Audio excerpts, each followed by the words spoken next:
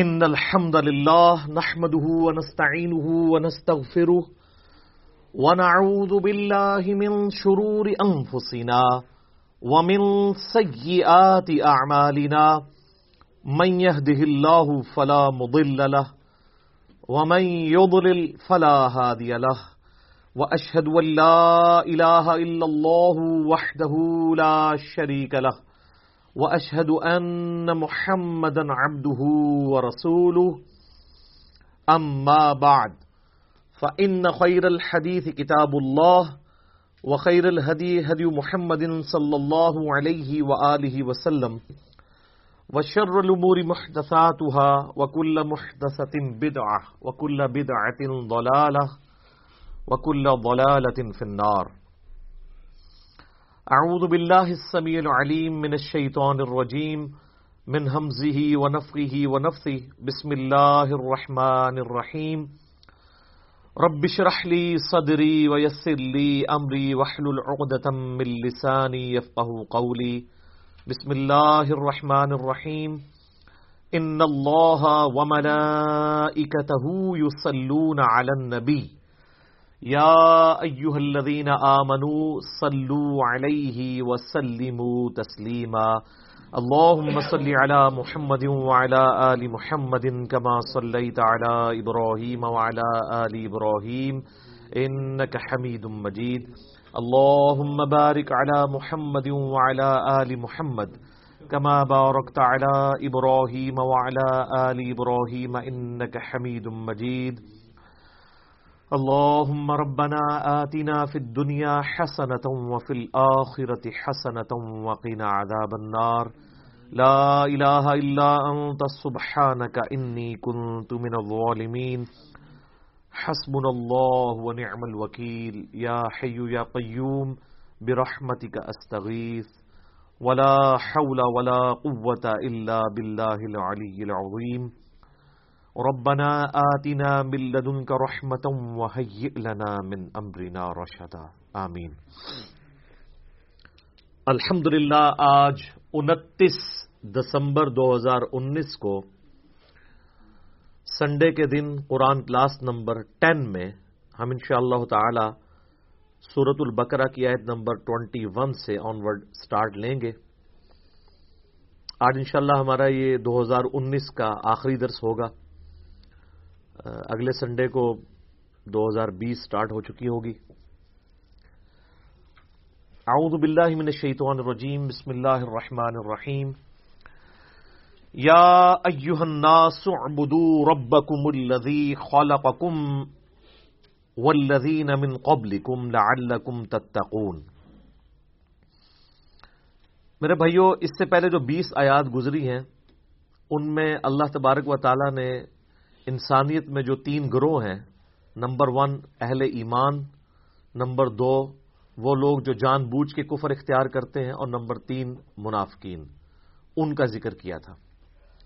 اب یہ پوری وہ تمہید کے بعد اس رکوع کے اندر آیت نمبر 21 سے آنورڈ آیت نمبر 29 تک یہ مسلسل اب یہ جو 9 آیات ہے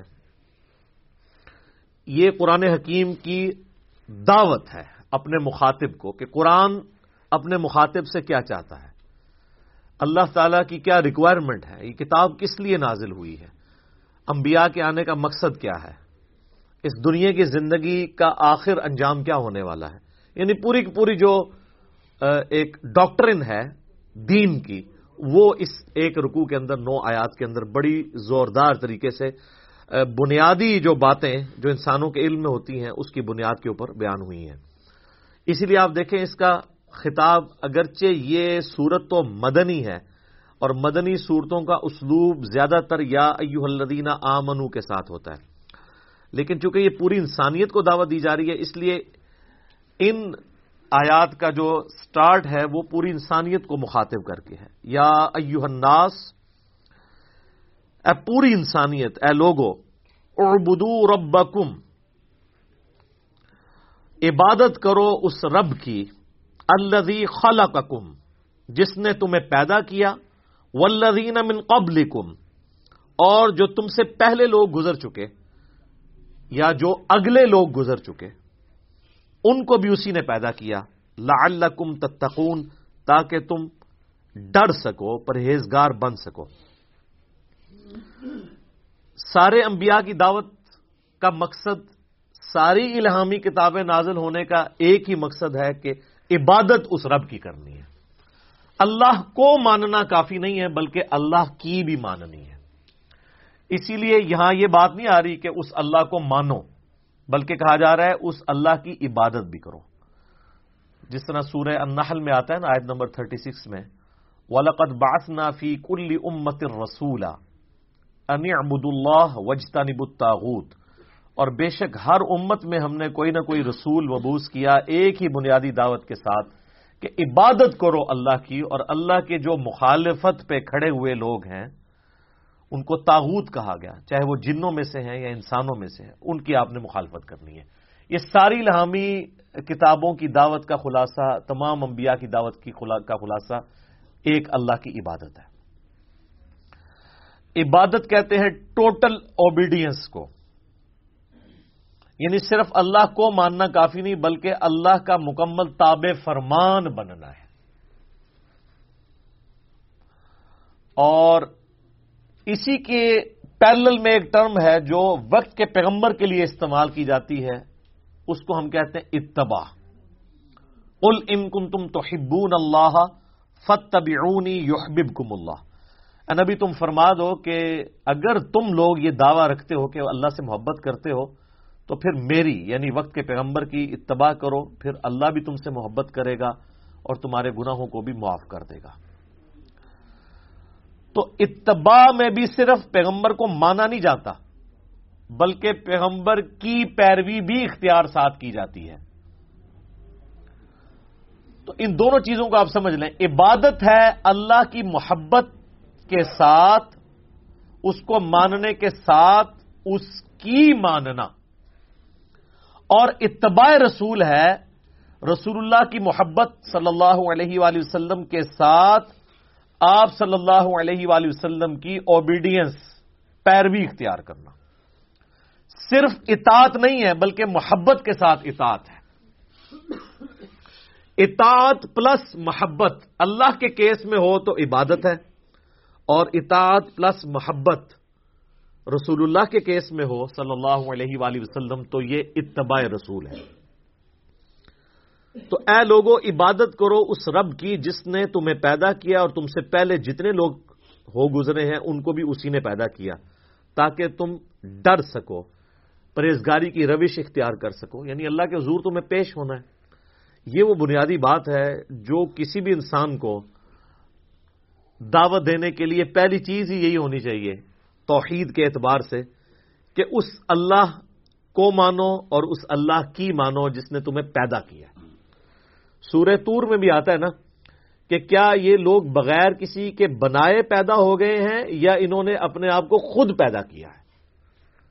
ہائے ہائے ہائے، دو ہی پاسبلٹیز ہو سکتی ہیں نا، یا انسان اپنا کریٹر خود ہو یا اس کو کسی نے پیدا نہ کیا ہو۔ تو یہ تو کیس کوئی نہیں ہے کہ کسی نے پیدا نہیں کیا۔ اس کی وجہ یہ ہے کہ پیدا ہونا ہماری نگاہوں کے سامنے ہے، ہمارے ماں باپ نے ہمیں پیدا ہوتے ہوئے دیکھا ہے اور ہمارے ماں باپ کو ان کے ماں باپ نے پیدا ہوتے ہوئے دیکھا ہے، تو کریشن تو ہوئی بھی ہے۔ تو کیا ہماری پیدائش جو ہے وہ ہمارے ماں باپ ذریعہ ضرور بنے ہیں لیکن ان کو تو نہیں پتا کیسے پیدائش ہوئی ہے؟ وہ اللہ ہی ہے جو پرفیکشن کے ساتھ مخلوقات کو بناتا ہے، ان کو تو بالکل پتہ نہیں ہوتا۔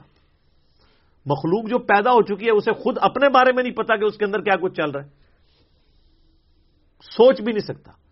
آج اگر سائنس ہمیں یہ باتیں ٹروتھ ریویل نہ کرتی اس کائنات کے بڑے بڑے حقائق، تو ہم کبھی امیجن بھی نہیں کر سکتے تھے کہ کتنی یہ کمپلیکس کریشن ہے، کوئی بھی زندہ چیز ہے۔ اس پہ تو گھنٹوں بولا جا سکتا ہے۔ انسان کے جسم میں جو ایک خلیہ ہے نا، اس خلیے کو بنانے کے لیے نیو یارک سٹی جتنی جگہ چاہیے، جتنے سسٹم اس میں اللہ نے رکھ دیے، اور انسان کے جسم میں یہ ایک خلیہ نہیں ہے، 100 بھی نہیں ہے، 1000 بھی نہیں ہے، لاکھ بھی نہیں ہے، کروڑ بھی نہیں ہے، ارب بھی نہیں ہے، 100 ٹریلین سیلز ہر انسان کے جسم کے اندر موجود ہیں. 100 ٹریلین. 1 ٹریلین 1000 ارب کے برابر ہوتا ہے. 100,000 ارب خلیے ہر انسان کے جسم میں، اور ان سارے خلیوں تک آکسیجن بھی پہنچتی ہے اور یہ زندہ ہے. ان کی ڈویژن ڈسٹرب ہو جائے تو کینسر ہے. یہ خلیے مر جائیں اور نئے اس کی جگہ پیدا نہ ہو تب بھی وہ ڈیڈ ہو جائے گا باڈی کا وہ حصہ. اور سائنٹسٹ کہتے ہیں کہ اتنا بڑا فگر ہے کہ اگر انگلینڈ جیسے 30 ملک ہوں اور 30 کے 30 ملک صرف درختوں سے پر ہوں اور کوئی چیز وہاں نہ اگی ہوئی ہو تو ان درختوں کے جتنے پتے ہوں گے نا یہ 100 ٹریلین ہے. 100,000 ارب. 1 ارب نہیں مان، 1 ارب گننے کے لیے آپ کو 25 سے 30 سال چاہیے. 24 گھنٹے بھی اگر آپ گنتے رہیں. کوئی شخص بہت بھی تیز گن لے گا 24 گھنٹے میں تو 86,400 سیکنڈ ہے، تو 1 لاکھ دفعہ بھی مشکل سے گن پائے گا وہ. تو 1 ارب اور کدھر پھر 1000 ارب، پھر 100,000 ارب. ان امیجنیبل ہے، کیلکولیٹر فیل ہو جاتے ہیں. تو یہ سارے کے سارے جو خلیے ہیں ان کو کریٹ کیا ہے کریٹر نے. پھر خالی اس طرح کریٹ نہیں کیا، مینیجیبل فارم میں ہے. یہ خلیوں نے کیا خود ڈیسائیڈ کیا تھا کہ ان خلیوں نے مل کے آنکھ بننا ہے، ان خلیوں نے مل کے دل بننا ہے؟ آرگنائز ہوئے نا. اور پھر سارے خلیے آرگنائز ہو کے ایک کامن فنکشن پرفارم کر رہے ہیں. دل کا فنکشن گردے نہیں پرفارم کر سکتے، گردوں کا فنکشن آنکھیں نہیں پرفارم کر سکتی، آنکھوں کا فنکشن جو ہے وہ ہاتھ نہیں پرفارم کر سکتے. انسان کو تو پتہ ہی نہیں اس کے اندر کیا کچھ ہے. تو یہ بنیادی بات ہے کہ اس اللہ کی عبادت کرو جس نے تمہیں پیدا کیا ہے، اور جتنے اگلے بھی گزرے ہیں ان کو بھی اسی نے پیدا کیا ہے. اس سے ڈر جاؤ، اس اللہ سے ڈر جاؤ جس نے تمہیں تمہاری مرضی کے بغیر پیدا کیا ہے. جو تمہیں تمہاری مرضی کے بغیر پیدا کرنے پر قادر ہے وہ تمہارے ساتھ کچھ بھی کرنے پر قادر ہے. اور اگر وہ تمہارے لیے کچھ ڈیسیژن کر لے گا پھر کوئی تمہیں بچا نہیں سکتا. یہ ہے اصل میں اس کا فارم. ڈر جاؤ لعلکم تتقون، تاکہ تم ڈر سکو. الذی جعل لکم الارض فراشا، وہی اللہ ہے جس نے اس زمین کو تمہارے لیے بچھونا بنایا ہے. والسماء بناء، اور آسمان کو چھت بنایا ہے. اس حصے کے اوپر بھی گھنٹوں بولا جا سکتا ہے کہ یہ زمین جو بچھونا بنائی ہے صرف اس کی ایک فزیکل پراپرٹی کو ڈسکس کیا جا رہا ہے کہ زمین کو رہنے کے قابل بنایا ہے. زمین میں ہر سیکنڈ میں 2 زلزلے آتے ہیں، ہر سیکنڈ میں، لیکن ان کا ایمپلیٹیوڈ جو ہے وہ بہت کم ہوتا ہے. اگر وہ بڑھ جائے تو زمین تباہ و برباد ہو جائے. اتنے زلزلوں والی زمین کو رہنے کے قابل بنایا ہے، اسے کنٹرول کیا، اور اس اعتبار سے بھی رہنے کے قابل بنایا ہے کہ وہاں پر ہر مخلوق کے لیے اس کی زندگی کا سامان رکھتی ہے. اور جو سب سے ضروری سامان تھا زندگی کے لیے وہ بالکل فری رکھا ہوا ہے. کون سی چیز؟ آکسیجن. پانی تو پھر بھی بندہ کچھ گھنٹے کچھ دن بھی نکال سکتا ہے. آکسیجن 1.5-2 منٹ سے زیادہ کوئی نہیں نکال سکتا، بالکل فری رکھا ہے. اور اس آکسیجن کی جو مقدار ہے اسے کنٹرول کیا ہوا ہے فضا کے اندر. ہائیڈروجن سے یا نائٹروجن سے وہ بڑھ جائے تب بھی ہماری ایگزسٹنس نہیں ہے، کم ہو جائے تب بھی ایگزسٹنس نہیں ہے. اور یہ تو صرف ایک فائن ٹیوننگ ہے. اس طرح کی ملینز آف فائن ٹیوننگز روئے ارض پہ ہیں. اسی لیے سائنٹسٹ کہتے ہیں کہ یہ میریکل پلانٹ بنایا گیا ہے اس قابل کہ یہاں پہ زندگی رہے. تو کسی کے بنانے سے بنا ہے. اگر وہ کہتا ہے خود بخود بن گیا ہے تو پھر اس کو کوئی کاپی کر کے بنا کے بتا دے. جو چیز کاپی بھی نہ ہو سکتی ہو اس کے بارے میں کہنا کہ وہ خود بخود ہو گئی ہے تو اس سے بڑی تو بے وقوفانہ اسٹیٹمنٹ ہی نہیں ہو سکتی. جو کام کرنے سے نہ ہو سکے وہ خود بخود کیسے ہو سکتا ہے؟ خود بخود تو وہ کام ہو سکتا ہے نا کہ جو یعنی کرنے سے ہو بھی جائے. زمین و آسمان کی ساری مخلوقات مل کے ایک بیج نہیں بنا سکتی کہ جسے ہم مٹی میں بوئیں اور وہ 6 ارب گنا بڑا درخت بن جائے. لوگ تو کہتے ہیں جی مٹی کی تو کوئی قیمت ہی نہیں ہے. میں کہتا ہوں سونے کی کوئی قیمت نہیں ہے. سونے میں بیج ڈالا جائے تو وہ درخت نہیں بن سکتا. اگر مٹی دنیا پہ نہ ہو تو سونے کو چاٹنا ہے کسی نے, اور سونا نہ ہو تو پھر بھی دنیا چلتی رہے گی. یہ مٹی جو اللہ نے رکھی ہے دیکھنے کو حقیر چیز ہے, لیکن اس میں ہم بیج بوتے ہیں, اور سر وہ بیج جب نکلتا ہے اور درخت بنتا ہے, اس درخت کا سائز, اس کے پھولوں کے لگنے کی ٹائمنگ, اس کا پھل میں کنورٹ ہونا, پھلوں کے پکنے کی ٹائمنگ, پتوں کی شیپس, ان کے سائز, پھر ایک ایک پتے تک پانی کا پہنچنا زمین سے, یہ تو انسان پریشان ہو جاتا ہے. ایک درخت تو بہت بڑی بات ہے, ایک بیج نہیں کوئی بنا سکتا, اور کوئی یہ کہ خود بخود بن گیا. تو اس سے بڑی بیوقوفی کسی کی کیا ہو سکتی ہے؟ دنیا کا کوئی بیوقوف انسان بھی ایک بال پوائنٹ کے لیے ماننے کے لیے تیار نہیں خود بخود بن جائے, کیونکہ یہ ایک مینیجیبل چیز ہے, الٹپ نہیں ہے, ایٹ رینڈم نہیں ہے. تو زمین کو اس نے تمہارے لیے بچھونا بنایا ہے, وَالسَّمَاءَ بِنَاءً, اور آسمان کو چھت بنایا ہے. اب یہ متشابہات میں سے ہے, یعنی آسمان کے بارے میں جو اب ہمیں اس ماڈرن سائنس کی وجہ سے ٹروتھ ریویل ہو رہے ہیں وہ تو بڑے حیران کن ہیں. یعنی آسمان کی جو لیئرز ہیں, آسمان تک پہنچنے کے لیے جو اللہ تعالیٰ نے لیئرز رکھی ہوئی ہیں, ان کے لیے بھی آسمان کا لفظ استعمال ہو سکتا ہے. اسٹریٹوسفیئر ہے, پھر ٹروپوسفیئر ہے, پھر اوزون کی لیئر ہے. یعنی سورج سے ملینز آف ایمپلیٹیوڈ کی مختلف ریز دنیا میں آتی ہیں,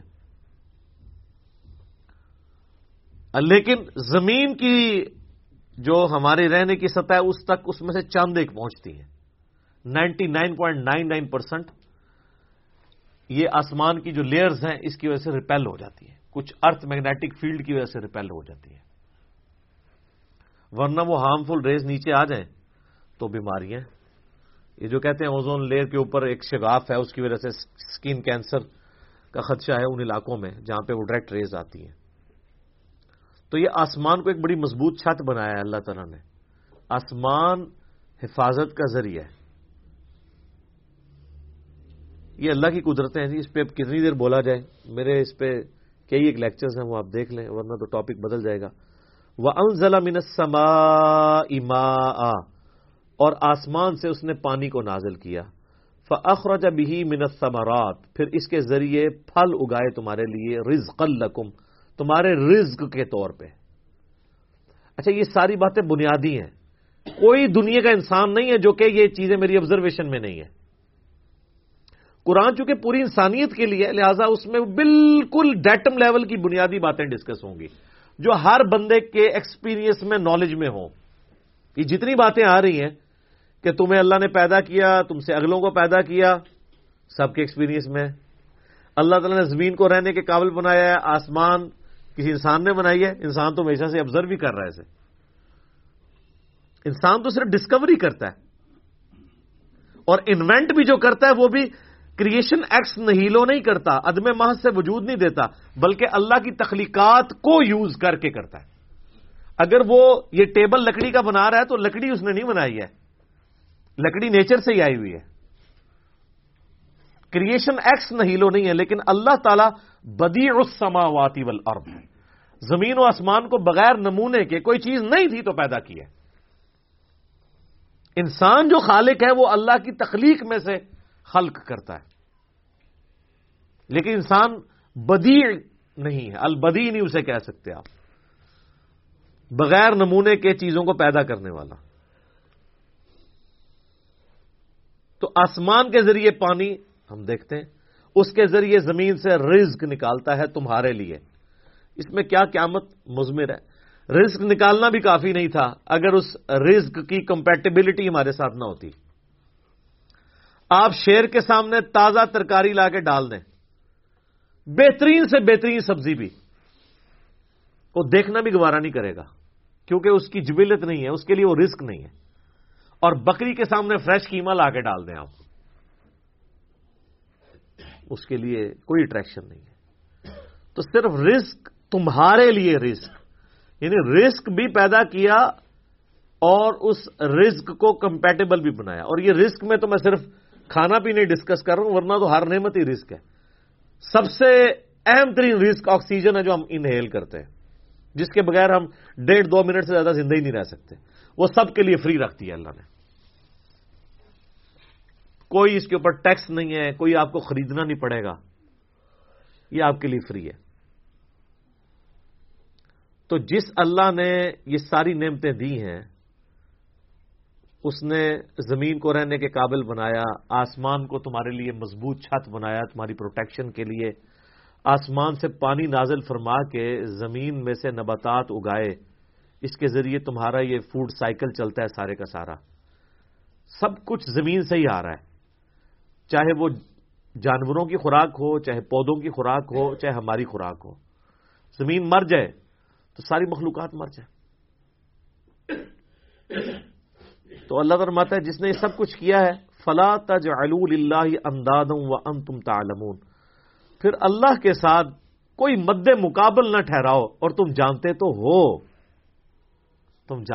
ہو کہ یہ کوالٹیز کسی اور کی ہے ہی نہیں ہے. یہ توحید تو تمہارے اندر موجود ہے کہ اللہ کے مد مقابل کوئی نہیں ٹھہرایا جا سکتا.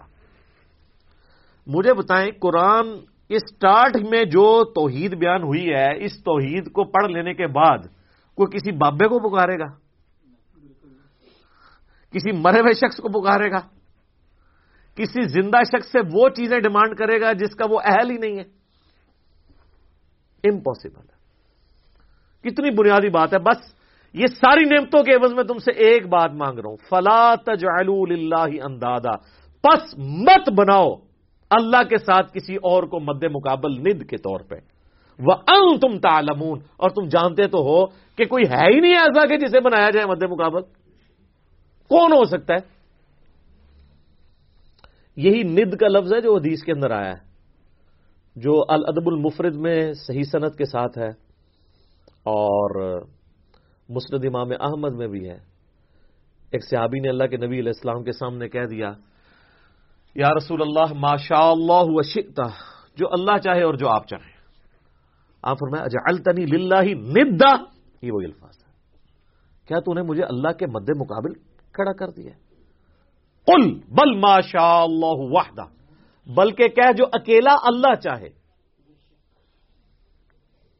اچھا، اس نے آگے سے نہیں آرگومنٹ کیا کہ یا رسول اللہ میں آپ کو اللہ کا بندہ ہی مان رہا ہوں، اللہ کا رسول ہی مان رہا ہوں، میں نے آپ کو کوئی اللہ مان کے نہیں کہا، میں نے آپ کو کوئی مستقل بذات نہیں مانا، میں نے آپ کو جو ہے وہ عطائی مان کے ہی بات کی ہے، ذاتی مان کے بات دی. یہ ساری کہانیاں جڑی مولویوں نے پڑھائی نے اس زمانے نہیں سنونی ہے. تو یہی ند کا لفظ وہاں پہ بھی استعمال ہوا ہے، اللہ کے ساتھ ند نہ ٹھہراؤ. وَإِن كُنتُمْ فِي رَيْبٍ مِّمَّا نَزَّلْنَا عَلَىٰ عَبْدِنَا، اور اگر تمہیں یہ شک ہو، کوئی شک ہو اس چیز کے بارے میں جو ہم نے اپنے بندے پر نازل کی ہے، یعنی قرآن. یہ قرآن جو اللہ کی کتاب ہے، جو نبی علیہ السلام کا واحد معجزہ ہے، جس کی بنیاد پہ دعوی نبوت ہے، اس کے بارے میں اگر تمہیں کوئی شک ہو کہ یہ کتاب انہوں نے خود گھڑ لی ہے یا یہ کتاب اللہ کی طرف سے نہیں ہے، کوئی انسانی کوشش ہے، فَأْتُوا بِسُورَةٍ مِّن مِّثْلِهِ، تو تم بھی کوئی اس سے ملتی جلتی ایک صورت ہی بنا کے لے آؤ. وَادْعُوا شُهَدَاءَكُم مِّن دُونِ اللَّهِ، اور بلا لو مدد کے لیے اپنے جتنے حمایتی ہیں اللہ کے سوا. ان کنتم صادقین، اگر تم سچے ہو. اللہ کے سوا جتنوں کو بلانا ہے تم بلا لو. جنوں، بلکہ سورہ بنی اسرائیل میں تو آتا ہے کہ سارے جنوں انس بھی مل کے اگر اس طرح کی کوئی کتاب بنانا چاہیں تو کتاب نہیں بنا سکیں گے.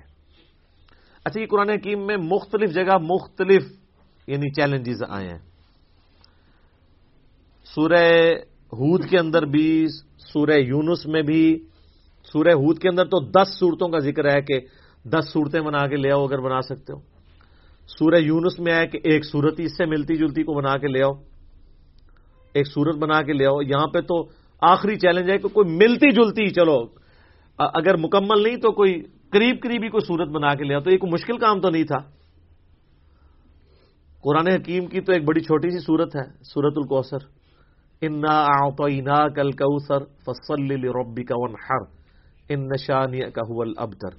اس کی بھی کوئی کاپی نکالی جا سکتی تھی ایسے لوگوں کی طرف سے جو یعنی اتنے فصیح اللسان تھے کہ وہ دوسروں کو اجمی کہا کرتے تھے، ان کو اپنی زبان کے اوپر اتنا ناز تھا، فی البدی وہ عام جو گفتگو ہے اس کو بھی شاعری کے انداز میں بیان کر دیا کرتے تھے۔ لیکن یہ تاریخ میں نہیں ملتا کہ کسی نے یہ چیلنج اس طریقے سے قبول کیا ہو۔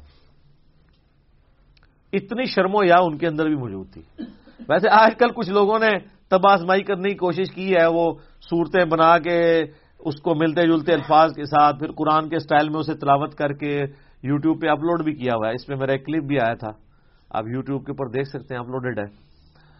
قرآن سے ملتی جلتی جو صورتیں ہیں اس کے حوالے سے، تو میں نے بتایا تھا اس طریقے سے نہیں ہے، یہ جو اس کی ججمنٹ جو ہے وہ عربی لنگوسٹک کے لوگ کریں گے۔ صرف اس سے ملتے جلتے الفاظ کے ساتھ کوئی عربی کا کوئی لٹریچر سامنے لے آنا یا خود لکھ لینا یا کوئی شاعری کر لینا، ظاہر ہم اجمی تو جج نہیں کر سکتے۔ ہاں، اجمیوں کے لیے ٹیسٹ یہ ہے کہ آج کے دور کا ہمارے پاس جو سب سے بڑا ٹچ سٹون ہے وہ سائنٹیفک فیلڈ کا علم ہے۔ اس کے اعتبار سے کوئی بھی قرآن حکیم کی ایک آیت بھی ایسی نہیں ہے جو اسٹیبلش سائنس کے خلاف ہو۔ اس ٹیسٹ سے آپ اسے گزار کے دیکھ لیں، لیکن وہ اسٹیبلش سائنس ہونی چاہیے، ہائپوتھیسز یا تھیوریز نہیں ہونی چاہیے، تو اس پہ بھی یہ پرفیکٹلی فلفل ہوگی۔ ڈاکٹر مورس بوکائل ایک فرینچ سرجن تھے، انہوں نے ایک اس کے اوپر کتاب بھی باقاعدہ لکھی ہے، مسلمان ہو گئے تھے، بائبل قرآن اینڈ سائنس کے عنوان سے۔ اردو میں ترجمہ بھی ہوا ہے لیکن وہ بڑی مشکل سی اردو ہے اس کی، انگلش میں بھی ترجمہ ہوا ہے اس کا۔ بل وہ اسی رزلٹ پہ پہنچے ہیں کہ ساری الہامی کتابوں میں قرآن ہی ایسی ایک واحد الہامی کتاب ہے جس میں کوئی سائنٹیفک فالٹ موجود نہیں ہے۔ باقی کتابوں میں ایسی چیزیں ملتی ہیں اور ظاہر وہ اس لیے ہیں کہ وہ ٹیمپر ہوئی ہیں، یعنی ان کے اندر تبدیلی ہو چکی ہے، اس میں اللہ تعالیٰ کی طرف سے منسوب نہیں کیا جا سکتا۔ یہ کتاب محفوظ ہونے کی ایک بہت بڑی دلیل یہ بھی ہے کہ اس میں آپ کو کوئی سائنٹیفک ایرر جو اسٹیبلش سائنس والی چیزیں ہوں، ہائپوتھیسز نہ ہو، وہ نہیں ملے گا۔ تو اگر تم سچے ہو تو اس طرح کی کوئی صورت ہی بنا، یہ اس زمانے کے لیے تو تھا وہ والا چیلنج، آج تک بھی یہ صرف عرب کے لوگوں کے اعتبار سے ہے، باقی اجمیوں کے لیے تو پھر باقی اعتبار سے بھی قرآن معجزہ ہی ہے۔ فَإِن لَّمْ تَفْعَلُوا، اور پس اگر تم ایسا نہ کر سکو، وَلَن تَفْعَلُوا، اور تم ہرگز ایسا نہیں کر سکو گے۔ اللہ تعالیٰ نے اس پہ اپنا اوپینین بھی دے دیا ہے کہ یقیناً تم کر بھی نہیں پاؤ گے۔ فَاتَّقُوا النَّارَ الَّتِي وَقُودُهَا النَّاسُ وَالْحِجَارَةُ، تو ڈرو اس آگ سے جس کا ایندھن آدمی اور پتھر بننے والے ہیں، اعدت للکافرین، جو اللہ نے تیار کر کے رکھی ہے انکار کرنے والوں کے لیے۔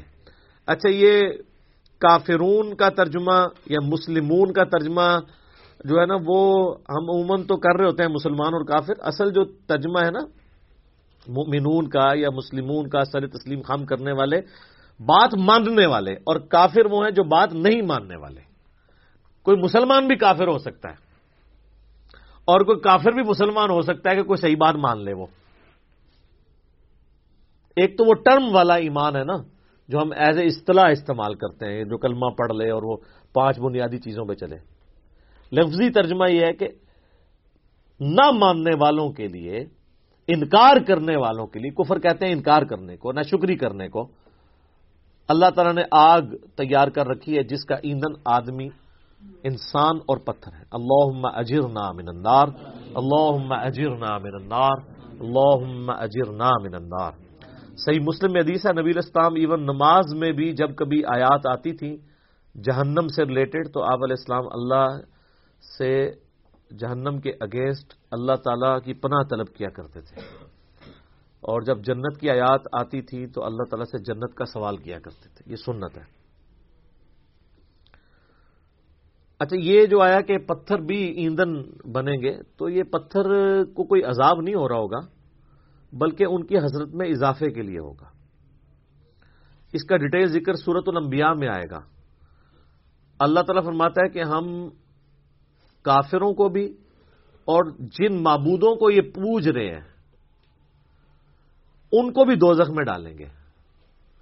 اور پھر اللہ تعالیٰ فرماتا ہے کہ اگر یہ ان کے معبود ہوتے تو دوزخ میں ان کے ساتھ تو نہ ہوتے. پھر کافروں نے اس کا بھی ٹھٹھا کیا.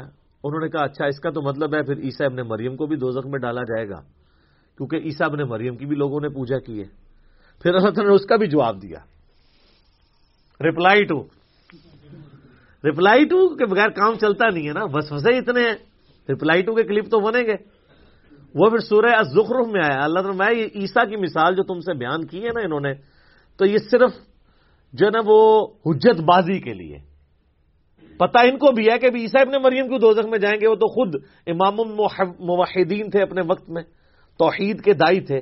قصور تو ان لوگوں کا ہے جنہوں نے عیسیٰ ابن مریم کے بارے میں ڈیوینٹی کلیم کی ہے, نہ کہ عیسیٰ ابن مریم. پھر انہوں نے کہا وہ تو ہمارے بندے خاص ہیں اور وہ تو قیامت کی نشانی میں سے ہیں. تو یہ جو بت, وہ پتھر جن کے بت تراشے گئے, ان کو اللہ تعالیٰ دوزخ میں اس لیے ڈالے گا تاکہ کافروں کی حسرت میں اضافہ ہو کہ یار ان کو ہم پوجتے رہے, یہ بھی ہمارے ساتھ ہیں. اس کا یہ مطلب نہیں ہے کہ وہ ان پتھروں کو عذاب ہو رہا ہوگا, بلکہ وہ پتھر تو الٹا ان کے لیے خود عذاب بن جائیں گے, کیونکہ جب پتھر گرم ہوں گے تو وہ تو گرمائی زیادہ فیل ہوگی. پتھر بھی لوگ گرم کر کے ان سے بھی ہیٹ حاصل کرتے ہیں نا, وہ تو ان کے لیے ہوگا. اب دوزخ کے اوپر 19 فرشتے ہیں, تو فرشتوں کو عذاب تو نہیں ہو رہا ہوگا, وہ تو مامور ہیں دوزخیوں کو مارنے پیٹنے کے لیے. اللہ تعالیٰ تو اس بات پہ قادر ہے کہ ایک ہی فریم آف ریفرنس میں مختلف لوگوں کے اوپر مختلف حالت طاری کر دیں. یہ تو ہم نے دنیا میں ایکسپیرینس کیا ہے. آپ میں سے اگر کسی کو ملیریا ہوا ہو سخت گرمیوں میں, تو اسے تو 2 رضائیاں بھی اڑا دی جائیں تو اس کی ٹھنڈ نہیں ختم ہوتی. باقی تو گرمی سے اف اف کر رہے ہوتے ہیں, اور اس کو ٹھنڈ اتنی لگی ہوتی ہے کہ وہ کہتا ہے میرے اوپر اور اڑاؤ. ایک ہی جگہ پہ ٹیمپریچر بے شک 40 تک پہنچ چکا ہوا ہے, اس کو ٹھنڈ لگ رہی ہے, حالانکہ ایکچوئل وہاں پہ گرمی ہے. تو یہ اللہ تعالیٰ ایک فریم آف ریفرنس میں دنیا میں ایسی چیزیں کر کے بتاتا ہے کہ 2 مختلف بندوں پہ ایک ہی جگہ پہ 2 مختلف حالتیں طاری ہو جاتی ہیں. اللہ ہی اللہ ہے جی. یقین کریں کہ یہ جو چیزوں کی کوالٹیز ہیں یہ بھی اللہ کی وجہ سے ہے. اگر اللہ تعالی کا امر اس کے پیچھے سے ہٹ جائے, آپ 7 سمندروں کا پانی بھی پی جائیں آپ کی پیاس نہیں بجھ سکتی. اور اگر آگ کے جلانے کی خاصیت اللہ تعالیٰ چھین لے, آپ پوری زمین کے درخت بھی جلا لینا, آپ ایک روٹی بھی نہیں پکا سکتے, کیونکہ وہ خاصیت ہی جب اللہ تعالیٰ لے لے گا. تو یہ دوزخ میں ان کافروں کے ساتھ پتھروں کو اس لیے جلایا جائے گا تاکہ ان کی حسرت میں اضافہ ہو, نہ کہ ان پتھروں کو عذاب دیا جا رہا ہوگا. اب سائملٹینیس کنٹراسٹ بھی آ رہا ہے جی. وَبَشِّرِ الَّذِينَ آمَنُوا وَعَمِلُوا الصَّالِحَاتِ, اور اے نبی علیہ السلام آپ خوشخبری دے دیجئے ان لوگوں کو کہ جو بات مان لیتے ہیں, یعنی ایمان لے آتے ہیں اور نیک اعمال اختیار کر لیتے ہیں, أَنَّ لَهُمْ جَنَّاتٍ تَجْرِي مِن تَحْتِهَا الْأَنْهَارُ, کہ ان کے لیے باغات ہیں جن کے نیچے نہریں بہتی ہوں گی. كُلَّمَا رُزِقُوا, جب کبھی بھی انہیں رزق دیا جائے گا اس جنت میں, منہا ان باغوں میں سے, من ثمرۃ الرزق, کوئی پھل رزق کی شکل میں ان کو جب پیش کیا جائے گا, اہل جنت کو جنت میں جب کوئی فروٹ دیا جائے گا, قالوا هذا الذي رزقنا من قبل, وہ کہیں گے یہ تو وہی ہے جو ہمیں اس سے پہلے دنیا میں بھی دیا جاتا تھا. وَأُتُوا بِهِ مُتَشَابِهًا, حالانکہ وہ ان کو اس سے ملتا جلتا فروٹ دیا جا رہا ہوگا, ایگزیکٹ نہیں ہوگا. ملتا جلتا اس لیے دیا جائے گا کہ انسان کی ایک نیچر ہے. دنیا میں بھی آپ دیکھ لیں, آپ کسی دسترخوان پہ بیٹھے ہوں تو سب سے پہلے اس چیز کو ہاتھ ڈالتے ہیں جس کے ساتھ آپ مانوس ہوں.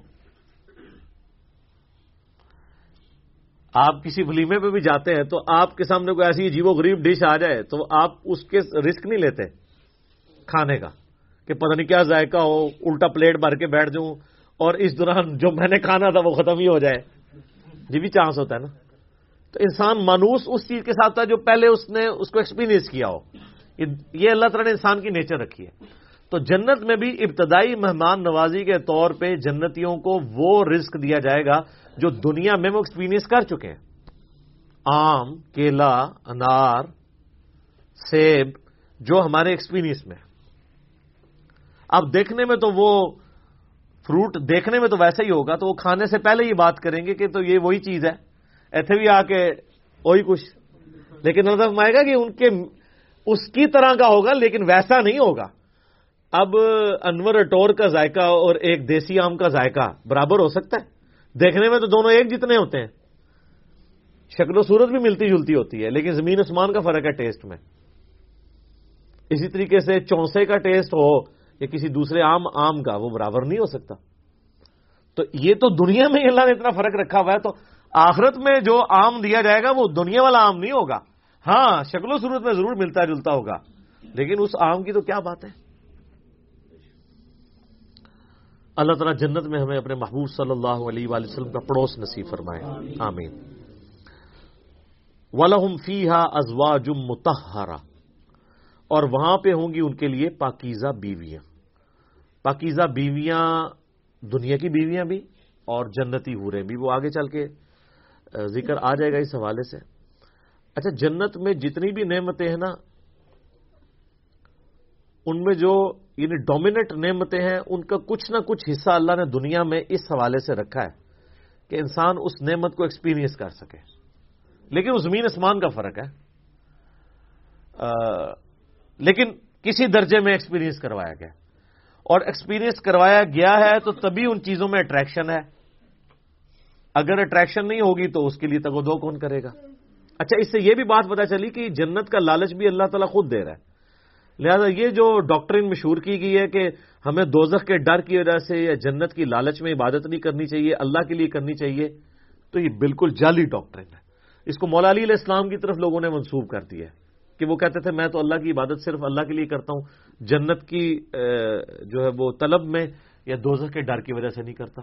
اس کے اوپر بھی میرا ایک کلپ ریکارڈڈ موجود ہے کہ یہ ڈاکٹرین صوفیاء نے پیش کی ہے، یہ قرآن کی ڈاکٹرین نہیں ہے. کیونکہ جنت کا جو لالچ ہے اس کے پیچھے لگنا اللہ ہی کی تو اطاعت ہے. یہ جنت کا لالچ شیطان نے دیا یا اللہ نے؟ تو اگر آپ جنت کو نگیٹ کرتے ہیں، جنت کا مذاق اڑاتے ہیں یا دوزخ کو ہلکا جانتے ہیں، تو آپ یہ جنت یا دوزخ کو بے عزت نہیں کر رہے ہوں گے، بلکہ آپ اللہ تعالی کے خلاف بغاوت کا علم بلند کر رہے ہوں گے. یہ تو اس نے رکھی ہیں نا چیزیں، ان ساری لالچیں وہی دیتا ہے نا. یہ وہ لالچ نہیں ہے جو بری بلا ہو، یہ وہ لالچ ہے جس کے لیے انسان کو کوشش کرنی چاہیے. قرآن پاک میں درجنوں آیات ہیں، آگے چلیں گے تو یعنی اللہ تعالیٰ فرماتا ہے کہ کوشش کرنے والوں کو ایسی جنت کے لیے کوشش کرنی چاہیے، خود اللہ تعالیٰ اس کی طرف.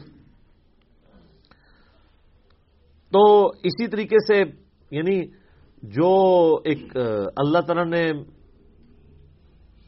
سیکس کا جذبہ رکھا ہے انسان کے اندر، اس کا ایکسپیرینس دنیا میں کسی فارم میں کروایا، تبھی جنت کی حوروں کا لالچ دیا جا سکتا ہے. اور اسی طریقے سے جو فروٹ ہے اس کا ذائقہ دنیا میں رکھا ہے، جبھی جنت کی فروٹ کا آپ کو لالچ دیا جا سکتا ہے. باقی تو بخاری مسلم میں حدیث ہے کہ اللہ تعالیٰ نے جنت میں وہ نعمتیں تیار کر رکھی ہیں جو نہ کسی آنکھ نے دیکھی، نہ کسی کان نے سنی، نہ کبھی کسی کے دل پہ بھی اس کا گمان گزرا. وہ تو ان امیجنیبل ہے. یہ صرف متشابہات ہیں، چیزیں ملتی جلتی چیزیں دنیا میں، صرف بات سمجھانے کے لیے. اور دنیا کی نعمتیں تو فنا ہونے والی ہیں، لیکن ان نعمتوں کے ساتھ آ رہا ہے وَهُمْ فِيهَا خَالِدُونَ، وہ رہیں گے ہمیشہ ہمیش اس کے اندر. نہ ختم ہونے والی نعمتیں. اچھا، دنیا میں کوئی بڑے سے بڑی بھی نعمت ہے نا، وہ اچھی انسان کو لگتی ہے، لیکن جیسے ہی اس کے چھوٹ جانے کا خیال آتا ہے تو دل کے اوپر غم کا غلبہ ہو جاتا ہے. اور جنت میں غم نہیں ہے، اس لیے جنت میں ہمیشہ کی نعمت ہے. بخاری اور مسلم کی حدیث ہے کہ میدان محشر میں لا کے مینڈے کی شکل میں موت کو قتل کیا جائے گا، اور جب بلایا جائے گا تو باقاعدہ ایک یعنی ندا کی جائے گی. جہنمی جو ہے جہنم کے کنارے پہ آ جائیں گے اس خوشی کی وجہ سے کہ شاید ہمارے نکلنے کے لیے کوئی اب سبب ہونے لگا ہے. اور جنتی جنت کے کنارے پہ آئیں گے اس ڈر کے ساتھ کہ ہمیں کہیں جنت سے نہ نکال دیا جائے، تو پھر اللہ تعالیٰ موت کو مینڈے کی شکل میں لا کے وہاں پہ ذبح کرے گا، اور پھر کہا جائے گا کہ جنتیوں کے لیے خوشخبری ہے کہ انہیں کبھی موت نہیں آئے گی، اور دوسری طرف جہنمیوں کے لیے ہمیشہ کا غم ہے کہ ان کو بھی موت نہیں آئے گی۔ تو قرآن میں آتا ہے سورہ فرقان میں، آج ایک موت نہیں کئی موتیں مانگو، موت نہیں تمہیں آئے گی، ہزاروں موتیں مانگو، موت نہیں آنے کی، کیونکہ موت آ جائے تو پھر تکلیف ختم ہو جائے، لیکن وہاں پہ موت نہیں آئے گی۔ اللہم اجرنا من النار، اللہم اجرنا من النار، اللہم اجرنا من النار، آمین۔ اللہم من احییتہ منا فاحیہ علی الاسلام ومن توفیتہ منا فتوفہ علی الایمان، آمین۔ صحیح مسلم میں ایک حدیث ہے کہ جب جنتی جنت میں داخل ہونے لگیں گے تو ان کو ایک ندا کی جائے گی، جاتے ہی خوشخبری ملے گی، تمہارے لیے مبارک ہے، آج کے بعد تمہیں کبھی موت نہیں آئے گی، تم ہمیشہ زندہ رہو گے، آج کے بعد تمہیں کبھی بدحالی نہیں آئے گی، تم ہمیشہ خوشحال رہو گے، آج کے بعد تمہیں کبھی بڑھاپا نہیں آئے گا، تم ہمیشہ جوان ہی رہو گے، اور آج کے بعد اللہ تم سے کبھی ناراض نہیں ہوگا، ہمیشہ راضی رہے گا۔ یعنی دنیا میں تو سب سے بڑی اہل ایمان کے لیے ٹینشن ہی یہی ہے نا کہ میں نے یہ کیا تو ناراض نہ ہو جائے۔ جنت وہ جگہ ہے جہاں کچھ بھی کر لیں اللہ ناراض نہیں ہوگا، ہر وہ چیز جو دنیا میں بھی جرم تھی وہاں جا کے وہ جرم نہیں رہے گی۔ دنیا میں مرد کے لیے سونا پہننا حرام ہے، اور جنت میں سونے کے کنگن پہنائے جائیں گے، ریشم کا لباس پہنایا جائے گا۔ قرآن پاک میں آتا ہے، بخاری مسلم میں درجنوں احادیث ہیں، جسے شوق ہو تو مشکات المصابیح کی 3 جلد میں جنت والا چیپٹر پڑھ لیں تو آپ کو اندازہ ہوگا کہ جنت میں اللہ تعالیٰ نے کیا کچھ رکھا ہے انسان کے لیے۔ لیکن یہ بات اپنی جگہ ہے، ایک حقیقت ہے کہ جنت پہنچنا بڑا مشکل ہے، یہ سب سے بڑا المیہ ہے۔ یہ تو بابوں نے آپ کو ایک خدا کا تعارف کروایا نا کہ جنت تو اپنی جیب ہی ہے، کتابیں یہ نہیں بتاتی، کتابیں کچھ اور ہی بتاتی۔ صحیح مسلم میں حدیث ہے کہ اللہ تعالیٰ نے جنت کو ناگوار چیزوں سے ڈھانپ رکھا ہے، یعنی جنت تک پہنچنے کے لیے کئی ناگوار چیزوں سے آپ کو گزرنا پڑے گا، پھر جنت آئے گی۔ اور جہنم کو اللہ تعالیٰ نے خوشنما چیزوں سے ڈھانپ رکھا ہے، یعنی ہر اٹریکٹ فل چیز دوزخ کی طرف لے کے چلی جائے گی۔ ناگواری تو ہے نا، یعنی روزانہ 5 وقت نماز پڑھنا دنیاوی طور پہ ایک تردد تو ہے، سردیوں میں وضو کرنا ایک تردد تو ہے، گرمیوں کے روزے رکھنا ایک تردد تو ہے، حلال اور حرام کا فرق کرنا ایک تردد تو ہے، اور دوسری طرف آپ جو اپنی مرضی کے مطابق کوئی بھی کام کرتے جائیں وہ سیدھا آپ کو دوزخ کی طرف لے جائے گا، جو آپ اپنی مرضی سے کریں گے، اور جو اللہ کی مرضی سے کرنا پڑتا ہے اس میں تردد تو ہے، ظاہر وہ نفس کے خلاف ہے۔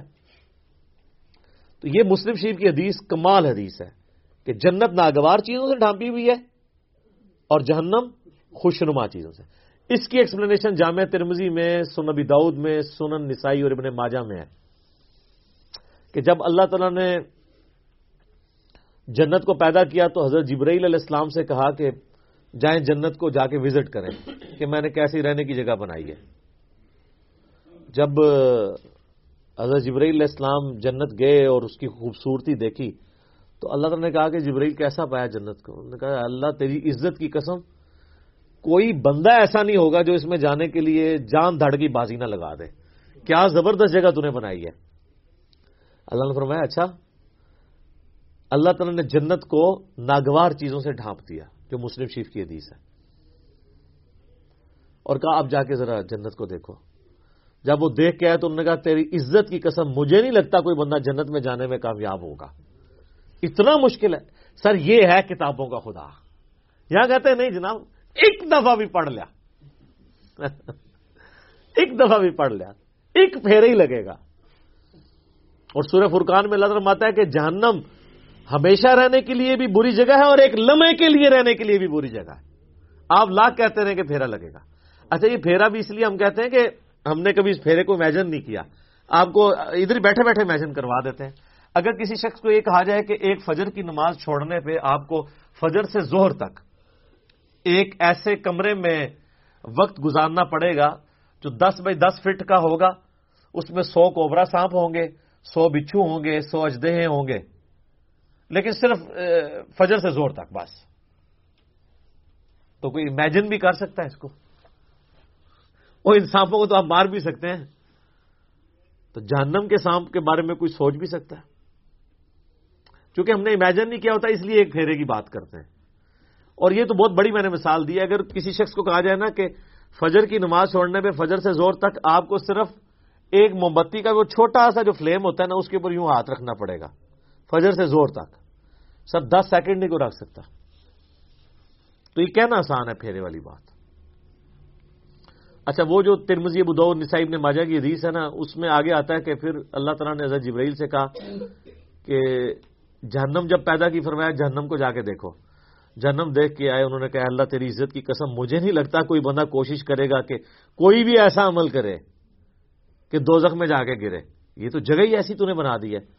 اللہ تعالیٰ نے پھر دوزخ کو، جہنم کو خوشنما چیزوں سے جب ڈھانپ دیا نا، جو مسلم شریف والی حدیث ہے، میں اسی کی ایکسپلینیشن آپ کو دوسری حدیث سے کر رہا ہوں.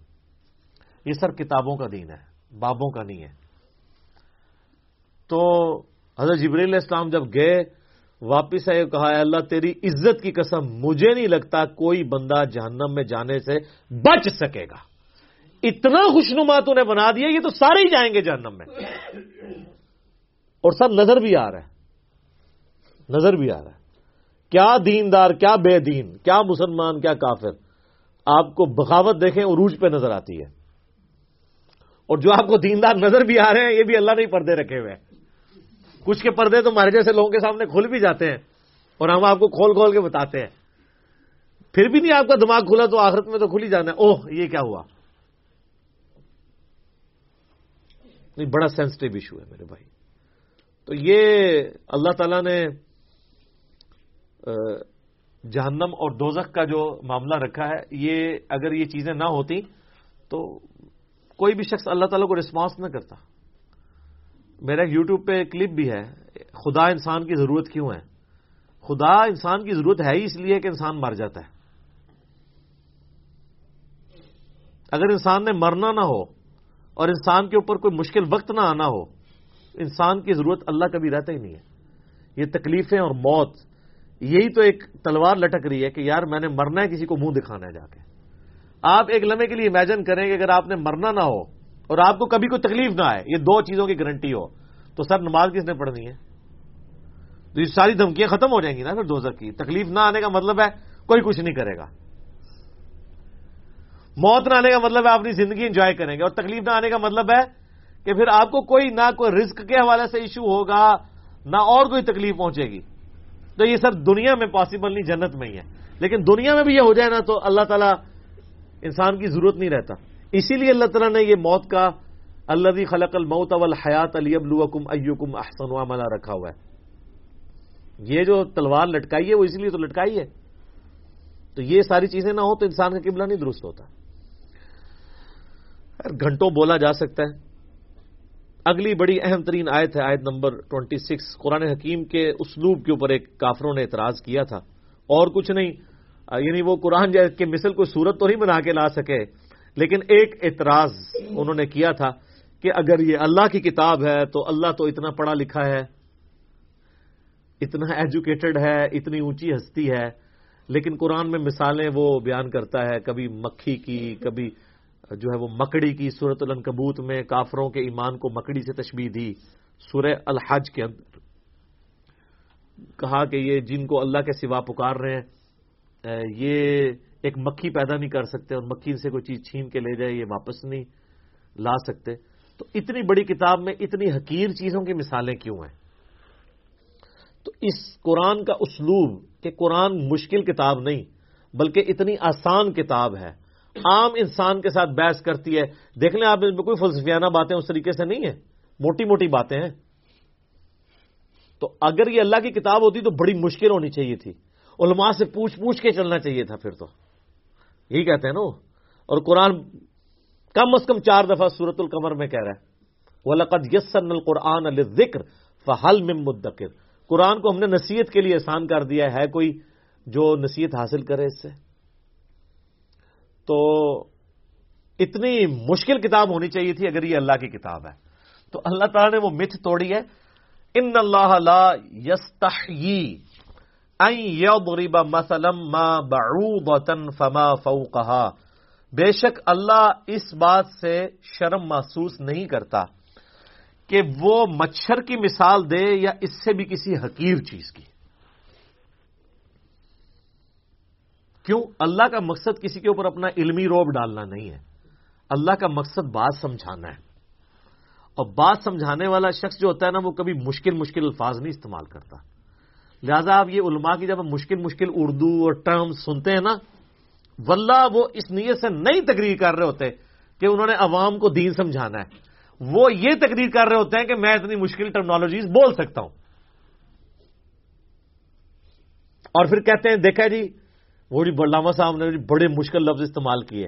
تو یہ علامہ صاحب نے اللہ کی سنت میں عمل نہیں کیا، اللہ کی اسی لیے تو پھر علماء کو چھوڑ گئی ہے نا پبلک. وہ کہتے ہیں ان کے پاس ہم ایک گھنٹہ بیٹھ کے سنتے ہیں، سمجھ نہیں آتی ہے. علی بھائی کا 5 منٹ کے کلپ میں اتنا کچھ سمجھ آ جاتا ہے. کیوں آتا ہے؟